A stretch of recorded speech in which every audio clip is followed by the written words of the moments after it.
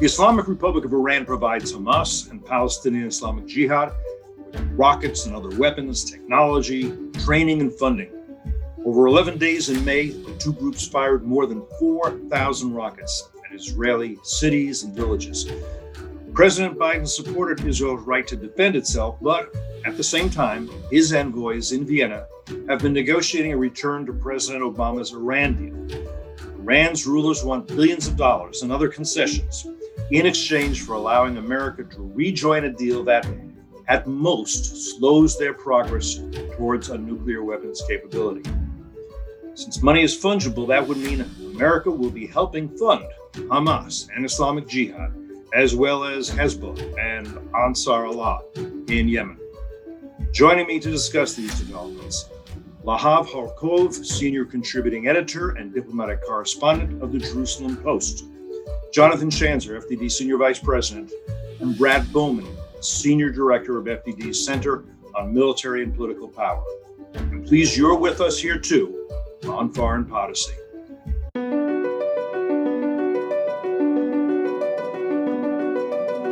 Either the U.S. enforces some rules in the world, or there are Every no U.S. rules. president has tried to diminish tension with Russia, has reached out to the Russians. Most of those have failed, especially when Vladimir Putin became the leader. They're still killing guys who joined the jihad in 1979 or 1980 or 1981 who are still in the game. We are seeing a ramp up in North Korean cyber capabilities over the last decade. Iran is basically putting forth these claims of nuclear innocence, that they are doing nothing wrong, that there are no violations, and that's just factually not correct. You could see mass destruction within Israel as a result of this precision project that Iran has undertaken.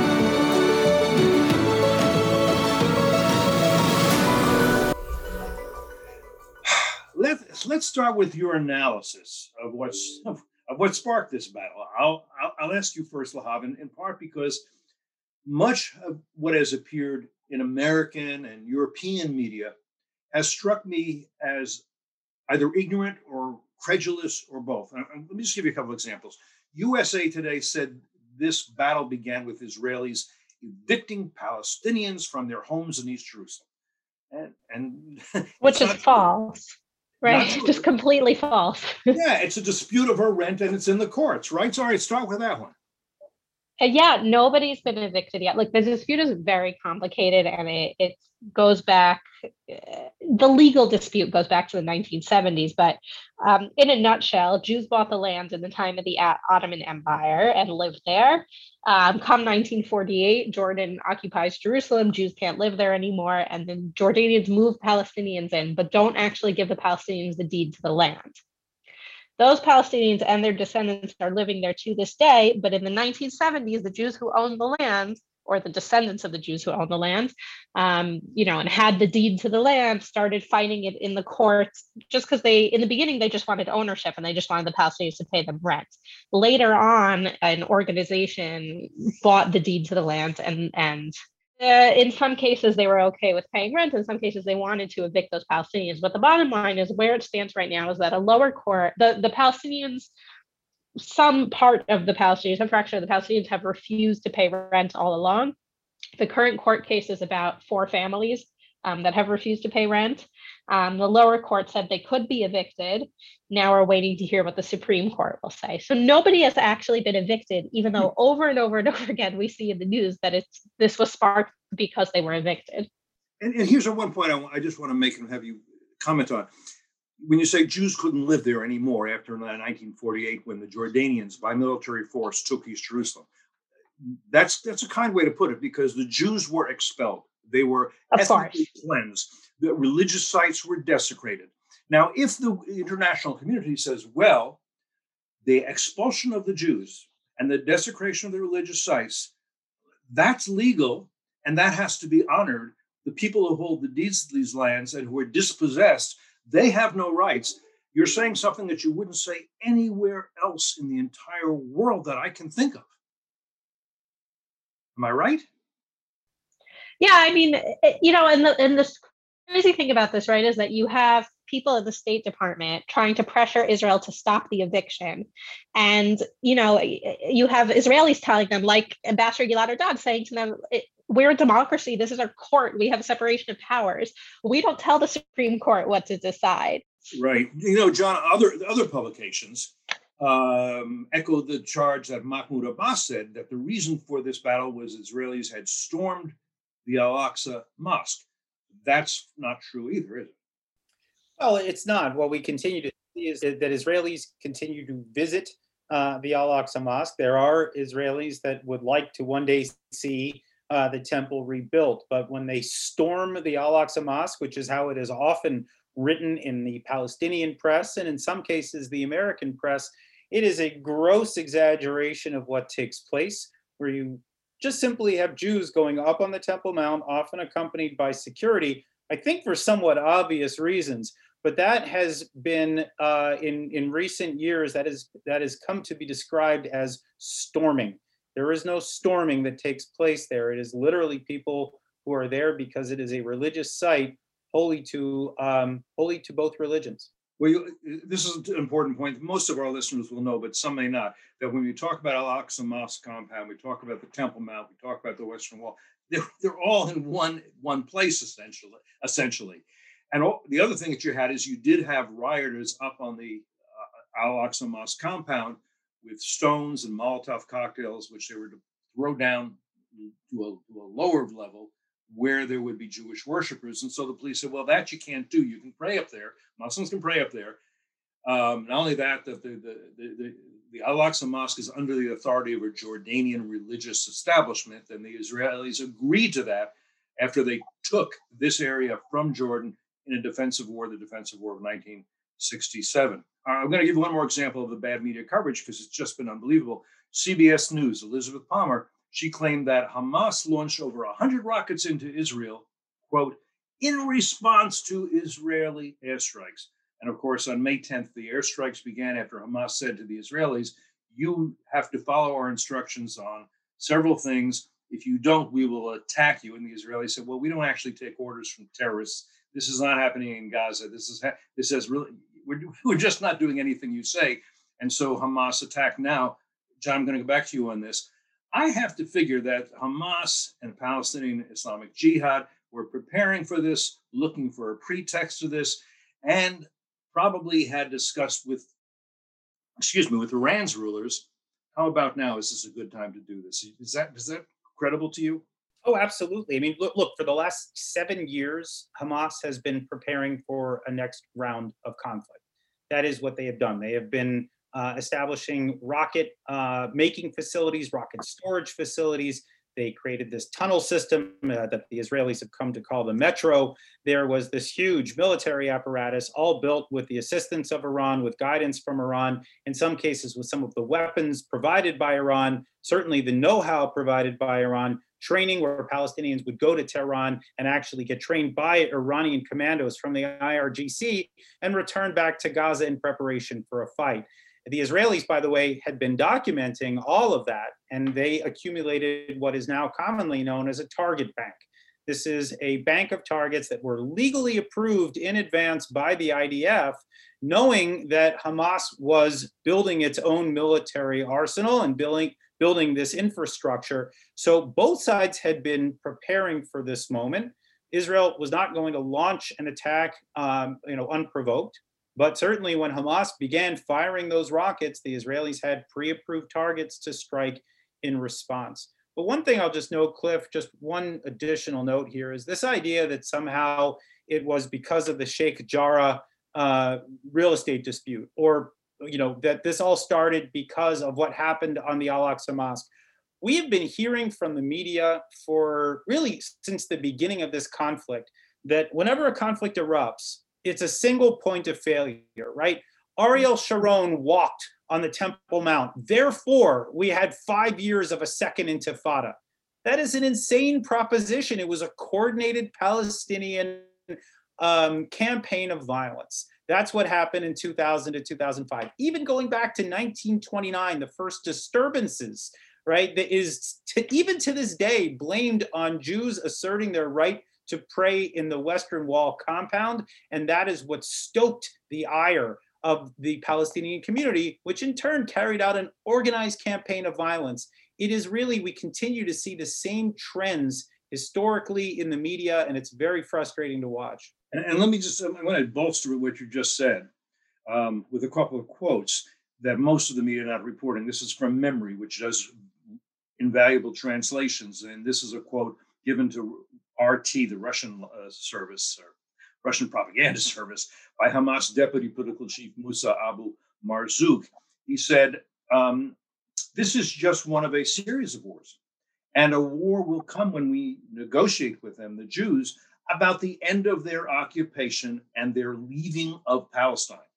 Not just the West Bank, not Gaza, which they left in 2005, all of Palestine. That's what they're aiming for. Those who support Hamas are supporting that. And by the way, this is a little transition here. Ismail Haniyeh, who is also a chief figure in Hamas, on Friday, he thanked the Islamic Republic of Iran, who did not hold back with money, weapons, and technical support. And let me use that as a segue to you, Brad, to talk about the weapons that they use, because Hamas, in what ways was this different from the war in 2014? And what ways wasn't it? What did they have new that they had gotten from Iran in terms of strategy, in terms of technology? And I want to keep in mind, people say, oh, there's a terrible blockade, there's a siege of Gaza. Well, they were able to get in lots of weapons, technology, trained terrorists, and all of that, despite that. And of course, last week, as aid was coming in from Israel, Hamas decided to attack the convoy bringing the aid to average Palestinians. I don't think Hamas people were going without meals. Brad, talk a little bit about what you saw from Hamas this time out in terms militarily. Thank you, Cliff. It's, the evolution that we've seen over time in terms of Hamas's capabilities has been quite extraordinary. I mean, if you go back years when they had Qassam rockets, were relatively quite short range, to what we're seeing now, where both in terms of the volume, right, the volume of strikes and how many missiles they launch in a particular time frame, right, roughly 4,300 rockets in 11 days. I mean, a much higher volume than we've seen in the past. But also those rockets going much, much further. A higher percentage of those strikes are going to Tel Aviv and major population centers. So longer range, larger warheads. And then in addition to the rockets and the increased focus on urban centers farther and farther from Gaza, we're also seeing the use of drones, which is quite concerning, right? Because drones can loiter and then attack at a given time. We've seen the employment of unmanned underwater vehicles. And so all these things leave me with a couple big ideas. One is that when we see an adversary like the Islamic Republic of Iran developing new weapons, Americans and Israelis need to understand, the Israelis, of course, understand this better than some Americans do, that sooner or later, those weapons are going to find their way into the hands of terrorist groups like Hamas and Hezbollah, and they're going to be used against us and our allies. And that's exactly what we've seen. Thankfully, Israel wasn't standing still during all these years either, and that's why we've seen such a relatively good outcome. But this is a race. In the U.S.-China context, I often talk about a research and development race between us and the Chinese Communist Party. Israel's in the same sort of race with Tehran and its terror proxies. And thankfully, Israel is winning for now. But the more that groups can try to demonize and isolate Israel with these false attacks and the use of human shields, the more I'm concerned about what we're seeing in the U.S. Congress and elsewhere in terms of false accusations of Israel. I want to follow up just a couple of things you said, Brad, because I think you're interesting. Yes, Hamas used underwater drones, kind of like unmanned submarines, but they really had a whole naval capability here. And as I understand it, you correct me if I'm wrong, look, they started with missiles and the missiles weren't doing what they should do because largely because of Iron Dome. Then they said, okay, well, if we can't get over the what really is the only border there, it's more than just a line because the Israelis don't claim anything in Gaza, haven't since 2005. So let's go under that border. We'll dig tunnels, and the Israelis have use technology and all sorts of things to make it very hard for them to tunnel into Israel and kill people and take hostages and all that. So they said, okay, let's go by sea. And they started in a naval capacity, right, which was not successful at this time out, but it included absolutely the underwater drones and unmanned submarines. But it was more ambitious than that, really. It didn't work out. Am I wrong on that? No, I think you're right, and you describe it well. I mean, in Pentagon parlance, we talk about all domain warfare, sea, air, land, space, and cyberspace. big surprise, terrorist groups are going to use all these different domains as well to try to kill the innocent.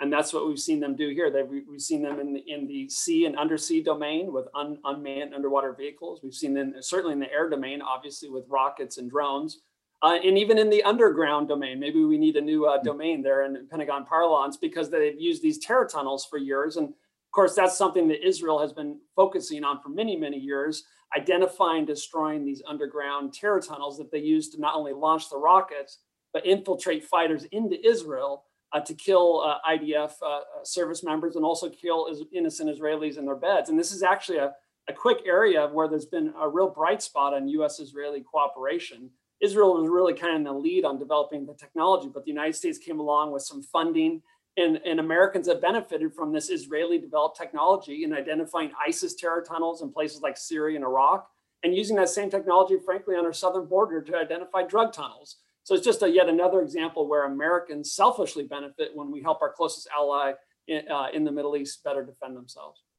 One more question on this. And the dog that didn't bark, or more precisely, the dog that didn't bite, is Hezbollah, because Hezbollah's got 150,000 missiles, much more sophisticated, including precision-guided munitions, which theoretically, I think we can talk, could evade Iron Dome because they're so maneuverable, as well as overwhelm, which is more what Hamas was trying to do with sheer numbers. At the end of the day, if Hezbollah had said, okay, we're supporting Hamas, we're starting to launch missiles, it certainly would have been more challenging for Israel to fight on two fronts in this war, wouldn't it?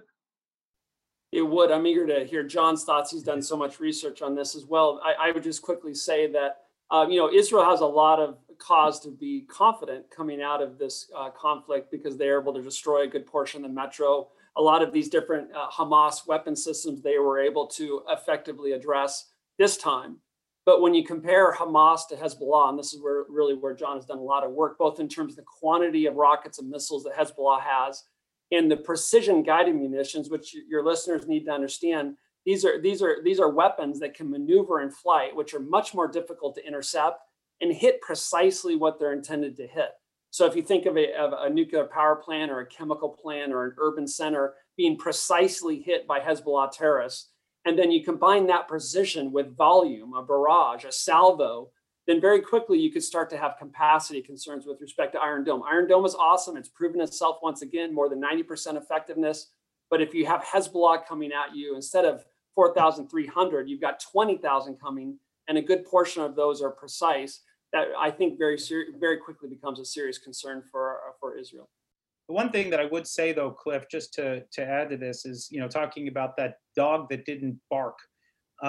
We did see some rockets fired out of Lebanon during this most recent round. There was a salvo that went into the Mediterranean. There was another salvo that went, that landed inside Lebanon, fired from Lebanon into Lebanon, which of course we saw a lot of on the part of Hamas.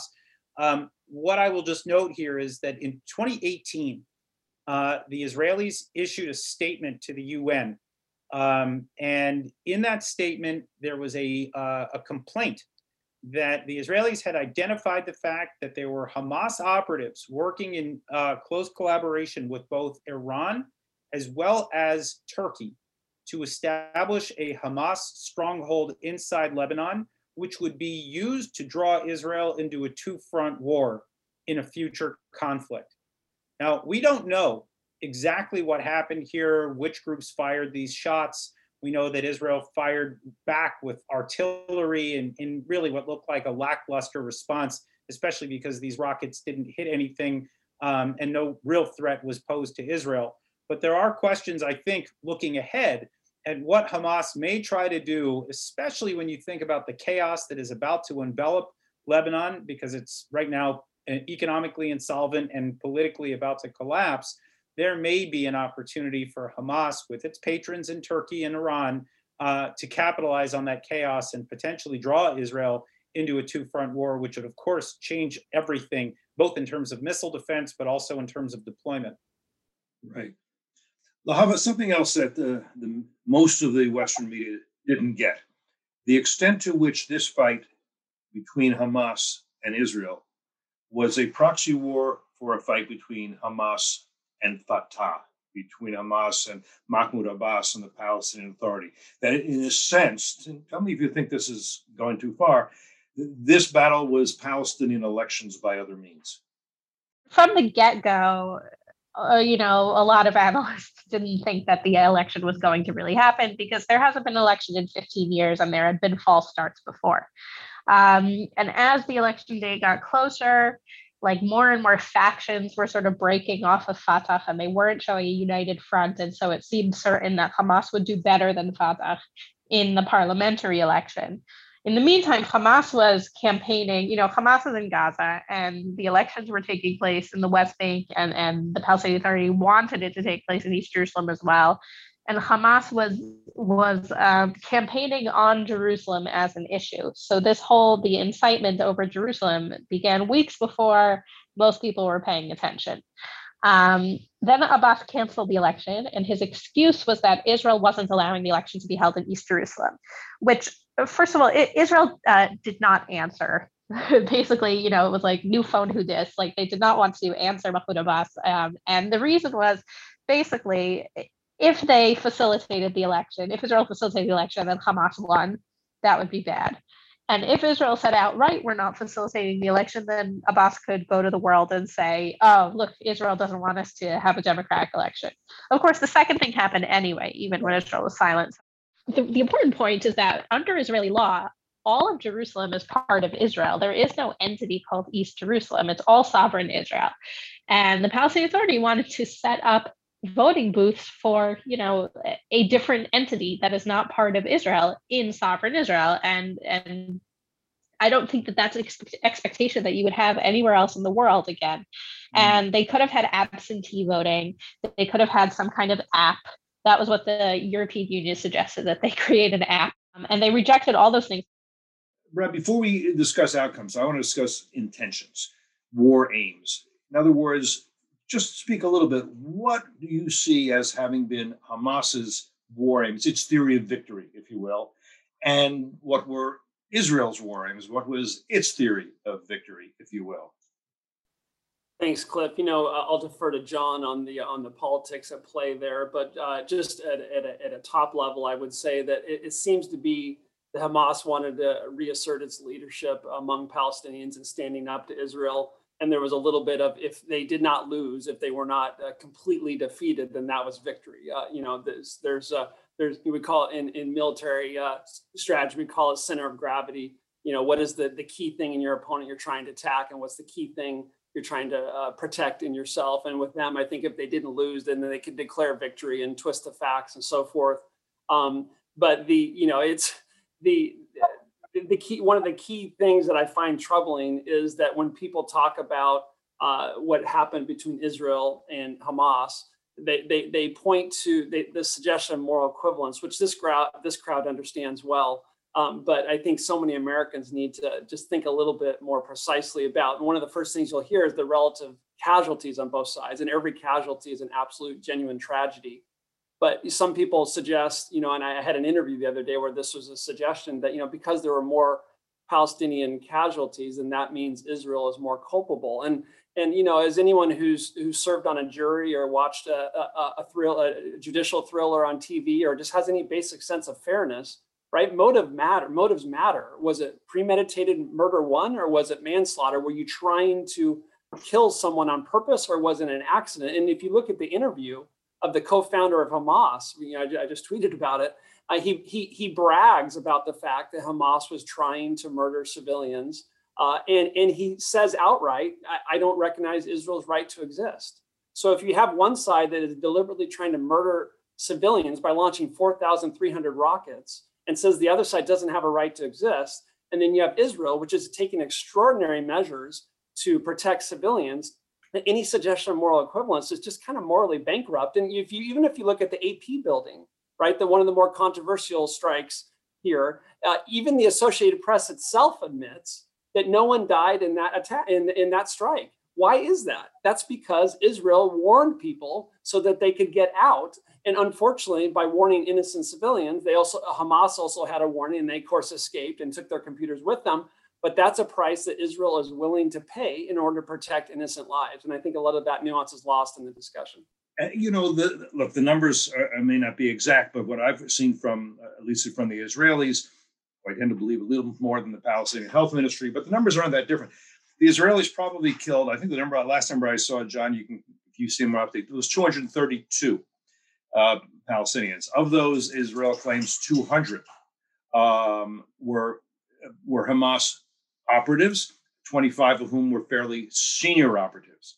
We also had something close to 20% of Hamas missiles not hitting Israel or falling back into Gaza, also causing deaths and casualties because there are no bomb shelters built by Hamas, despite that, except for those who can go into these tunnels, and that's only very high Hamas members. By almost any international standard that I know, Brad, that there are innocents being killed, but this is not a huge number when thousands of missiles are being fired. Every rocket launched, if Hamas launches a rocket next to civilian home or civilian infrastructure with the deliberate intent to kill civilians, that's 2 war crimes right there. Every one of those 4,300 rockets launched towards civilians in Israel using civilian human shields, that's 2 war crimes. And the fact that they're unsuccessful because Israel has developed effective missile defense, and a lot of Israelis have places that they can go to be safe, that doesn't change the moral character of what Hamas is doing. They're still trying to kill civilians and they're still committing war crimes. And I don't think enough Americans can reiterate that fact. John, how do you think the Abraham Accords held up? Well, it was interesting. On the one hand, the criticism coming out of the Gulf states, out of Sudan, out of Morocco was tempered. You didn't see the same kind of vitriol that we've typically viewed coming out of the Arab world during one of these conflicts. And I would say, in that sense, the Abraham Accords held. The negative side of that is that we still saw a lot of statements coming out of the Gulf, kind of popular sentiment being voiced out of the Gulf that was taking Israel to task for responding defensively to the rocket launches that were coming out of the Gaza Strip in a war that was launched by Hamas that Israel had to respond to. So they're still finding themselves kind of up against a wall, dealing with a barrage of criticism from across the international community, including from these countries where they've made peace.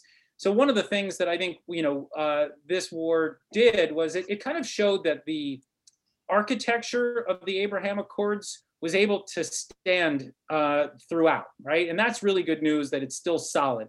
I do think, though, that it exposed some of the weaknesses in that architecture that we have to now think about, how to engage with Israel's new Arab allies, so that, look, if they want to criticize Israel for a specific military tactic or their social media messaging, as we know that was one of the issues that they took issue with back, in the middle of the war, fine, they can do that. That allies can criticize one another, but if they're not taking Iran to the woodshed when it is the sponsor of Hamas, it's really disappointing. And moreover, why wouldn't they criticize Hamas itself? We have been, it's been very clear that the Arab states are deeply opposed to Hamas because of both its ties to Iran as well as to the Muslim Brotherhood. And so the animosity has been there for years.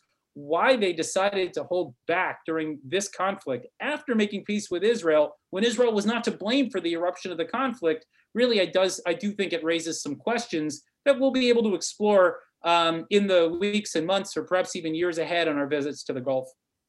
Yeah, there's one other question I want to stick with you on, John. Others can jump in, of course, but it's important we talk about it. And that's how Biden did in this instance. And 2 things. One, here's a quote from him that I was pleased to see. He said, "My party still supports Israel. Let's get something straight here.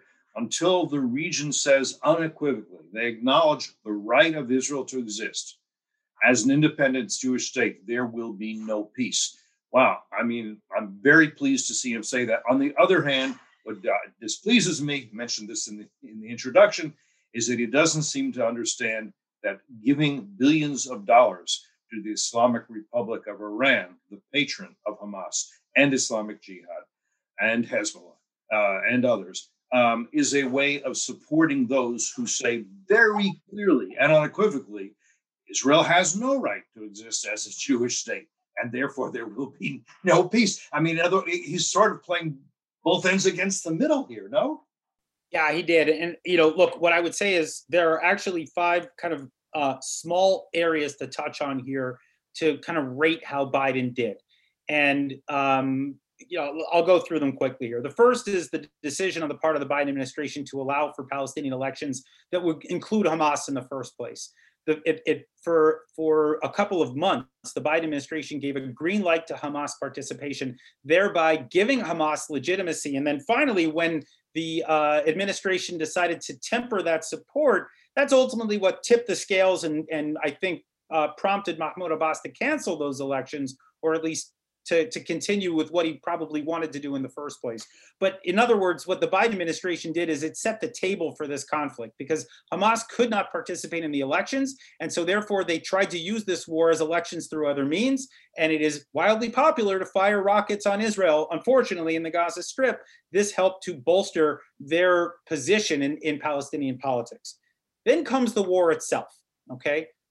During the war, the first 10 days of the war, Biden did exceptionally well. He gets high marks. He gave Israel a green light. Even after the bombing of that AP Al Jazeera building, there was a question about whether Israeli intelligence backed up their claims. The Israelis showed it to them in intelligence channels. The Biden administration accepted it and allowed the Israelis to continue on with their war without intervention.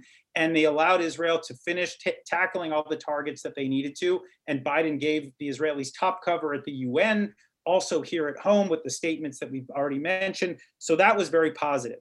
Then comes the last 2 days of the war. And this, I have to say, this was very frustrating to me, although perhaps understandable. With 2 days left in the war, I started watching on Israeli TV. There were reports that a ceasefire had been reached and that it was within 24 hours we were going to see it take effect. It was during that time, that's when we began to see Biden coming out and talking tough about Israel, where he comes out and he says, I read Bibi the Riot Act and I've told him to cut it out. This happened all after he already knew that Israel had agreed to a ceasefire. So he was basically using a blank check that the Israelis had given him so that he could signal to the Squad and to Bernie and to the hardcore progressive left in the United States. And I have to say, it was very disingenuous. Of course, Bibi did the same thing after Biden began this. Then he started telling the Israelis, I am not going to stop this conflict until I've reached all of my targets. And there was a lot of posturing on all sides, but it didn't need to happen. And I think it gave everyone a false sense of tension within the U.S.-Israel relationship when it didn't exist during that week. Now, 2 more things to note. The Biden administration claimed victory from the ceasefire. It did not broker the ceasefire. Biden said he made 80 phone calls and he was working the phones. I'm sorry. It was Egypt, start to finish. It was Egypt's job and they did it well. And by the way, they allowed Biden to take credit for this so that they could finally start to have relations between the Egyptian president and the American president after 4 months of the silent treatment. Now, the last thing, which we've all mentioned, is the issue of Iran. The tension begins now because the administration is about to enter into the Iran nuclear deal again. It will be providing a huge amount of cash to the Iranians, and that money will trickle back to Gaza. And what it means actually is that, assuming Bernie Sanders doesn't have his way, the United States will be funding both sides of the next Hamas-Israel conflict. In other words, they are supporters of Israel, and they provide military assistance. And indirectly, the United States, through the Iran nuclear deal, is going to be giving probably hundreds of millions of dollars to Hamas through a pass-through, otherwise known as the Islamic Republic of Iran. Brent, let's move to outcomes, and with this caution that we don't know exactly at the end of this sort of battle who has won. It's not that decisive. So you have Hamas marching the street. It's a great victory. You have various claims being made by Israel. Depending on if Israel's war aim is to make it impossible for Gaza to open up as another front over another 3, 4, 5 years, it's going to take a while to know that. Anyhow, what do you see? Do you see an outcome to this that's clear, or at least some trends that you would, in terms of not who won or who lost, but who secured an advantage and who a disadvantage. No, thank you, Cliff. If I may, real quick, just one comment building on what John said, and then definitely go to that with your permission. Sure. John talked about kind of some of the things we're seeing on the far left here in the United States. And I think I'd be remiss if I didn't emphasize what we've seen both in the Senate and the House with people trying to block U.S. arms sales to Israel, particularly the sale of precision guided weapons, what we in the military world call joint direct attack munitions. So, for people who don't focus on weapon stuff full time, let me just explain what this is. These are systems that the U.S. has had for a long, long time, for decades, where you can take a technology and you put it on basically a free fall, dumb bomb, and make it smart so that it can become guided, so it can maneuver, it can hit targets more precisely. So, this is something that Israel likes to have from the United States. This is something that the U.S. has, and the whole point of this technology is to hit more precisely what you're trying to hit the bad guys and protect the innocent. This is exactly what Israel already has, some of, and what we want them to have, because when someone is killed, it's an accident. So if you help our Israeli allies and partners be more effective in hitting the bad guys, you're helping to prevent civilian casualties. So on the far left in the House and the Senate, if you try to block that, that's the exact opposite of what we should be doing, and just shows you how ridiculous some of these political attacks on Israel are becoming, blocking the very thing that will help Israel more effectively defend themselves against terrorist efforts at murdering civilians while protecting the innocent.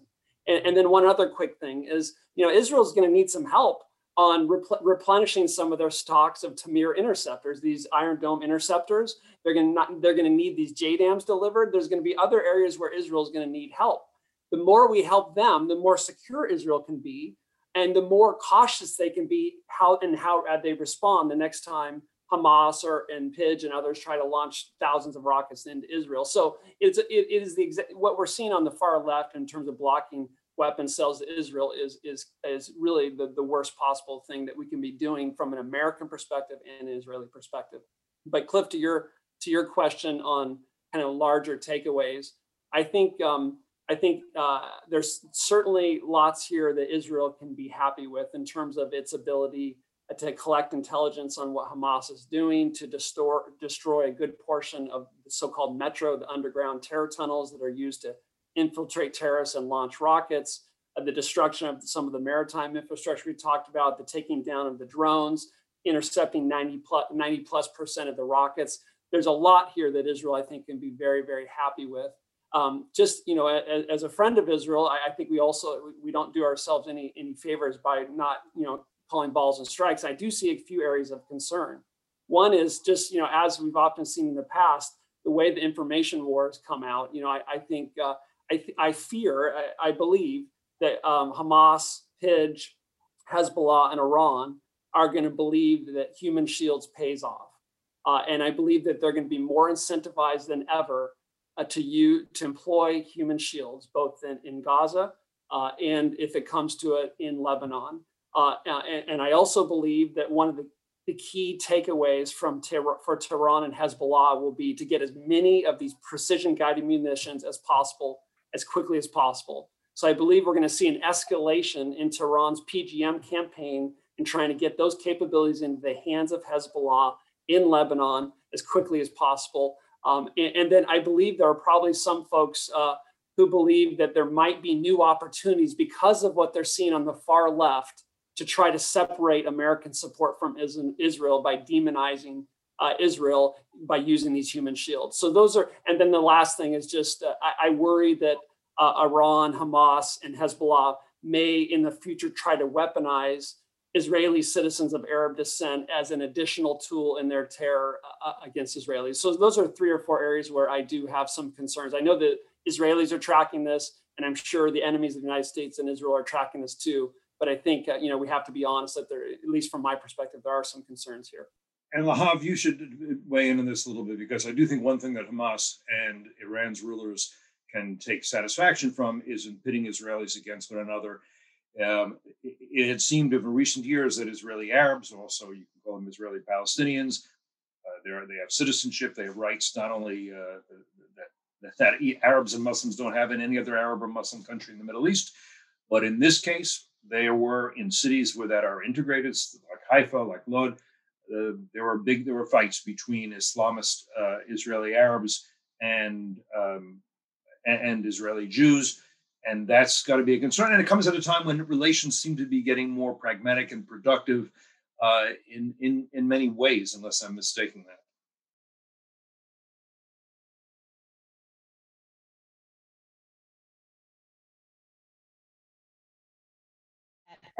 They talk about fights between, extremists on the Jewish and Arab side as if there's like an even amount.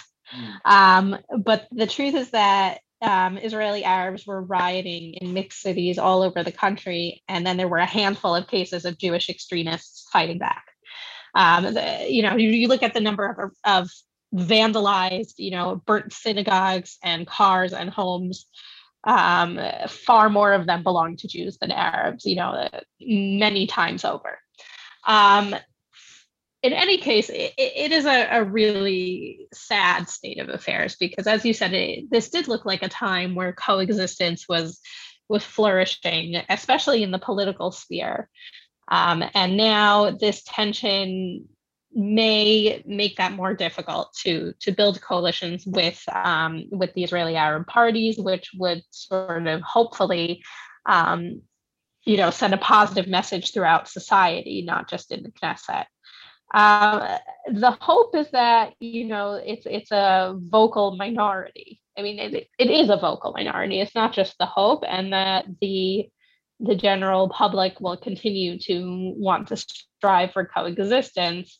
That being said, last week there was a general strike of Israeli Arabs that many participated in, many more than had participated in the riots, and they were sort of in identification or in support of the rioters. So it's a disconcerting situation.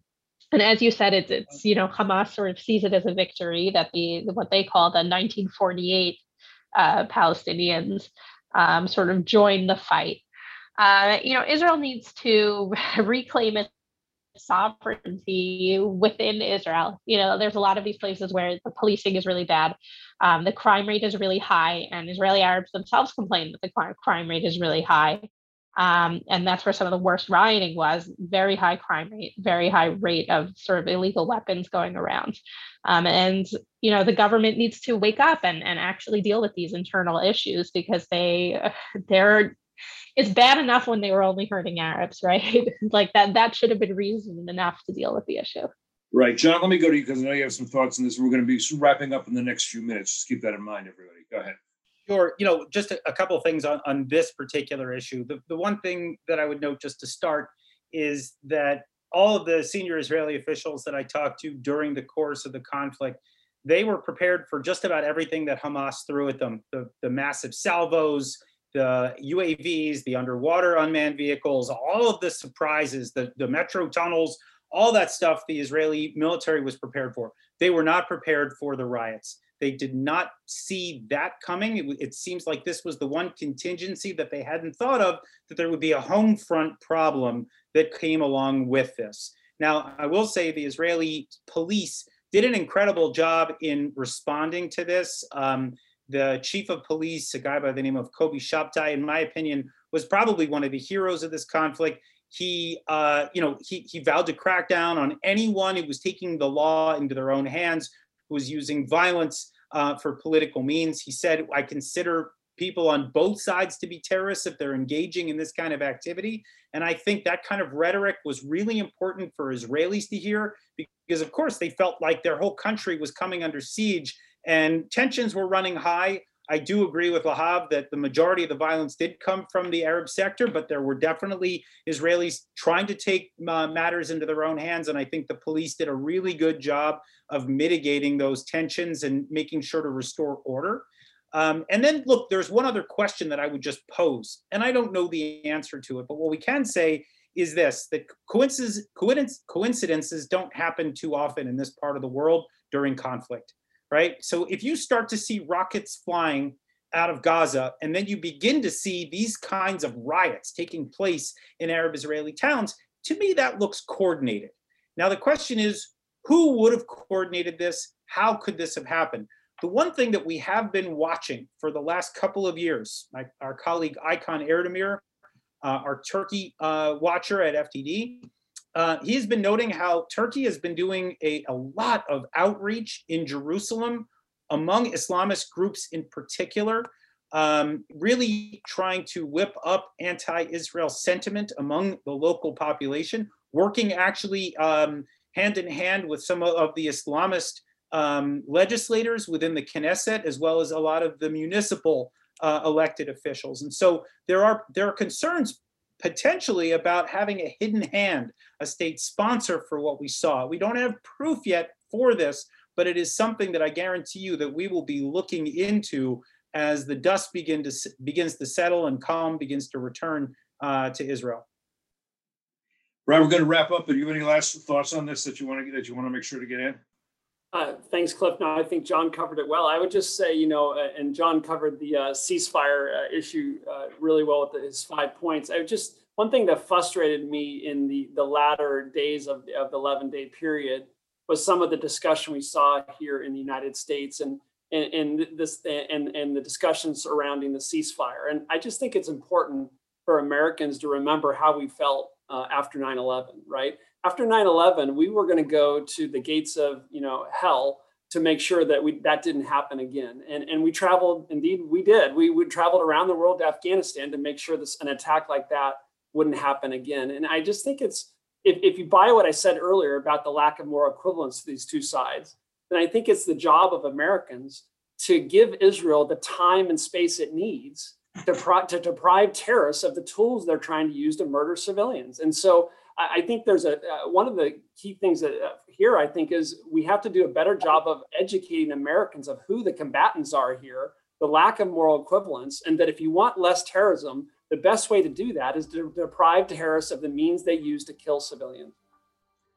Well, I'm going to stop there, but this is to be continued. Lahab, John, Brad, thanks for your insightful analyses today, and we'll be listening and reading you over the days ahead.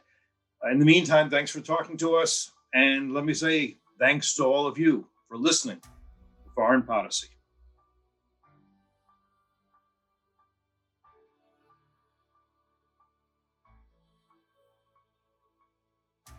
Thank you for listening to Foreign Policy. If you found the program worthwhile, we suggest you subscribe to Foreign Policy on iTunes, Spotify, Google Play, Stitcher, or wherever you prefer to listen to your podcasts. Send us your feedback, your questions, your ideas to foreignpolicy@fdd.org. For more information about this episode and others and about our distinguished guests, visit us online at fdd.org. Until next time, I'm Cliff May, and you've been listening to Foreign Policy.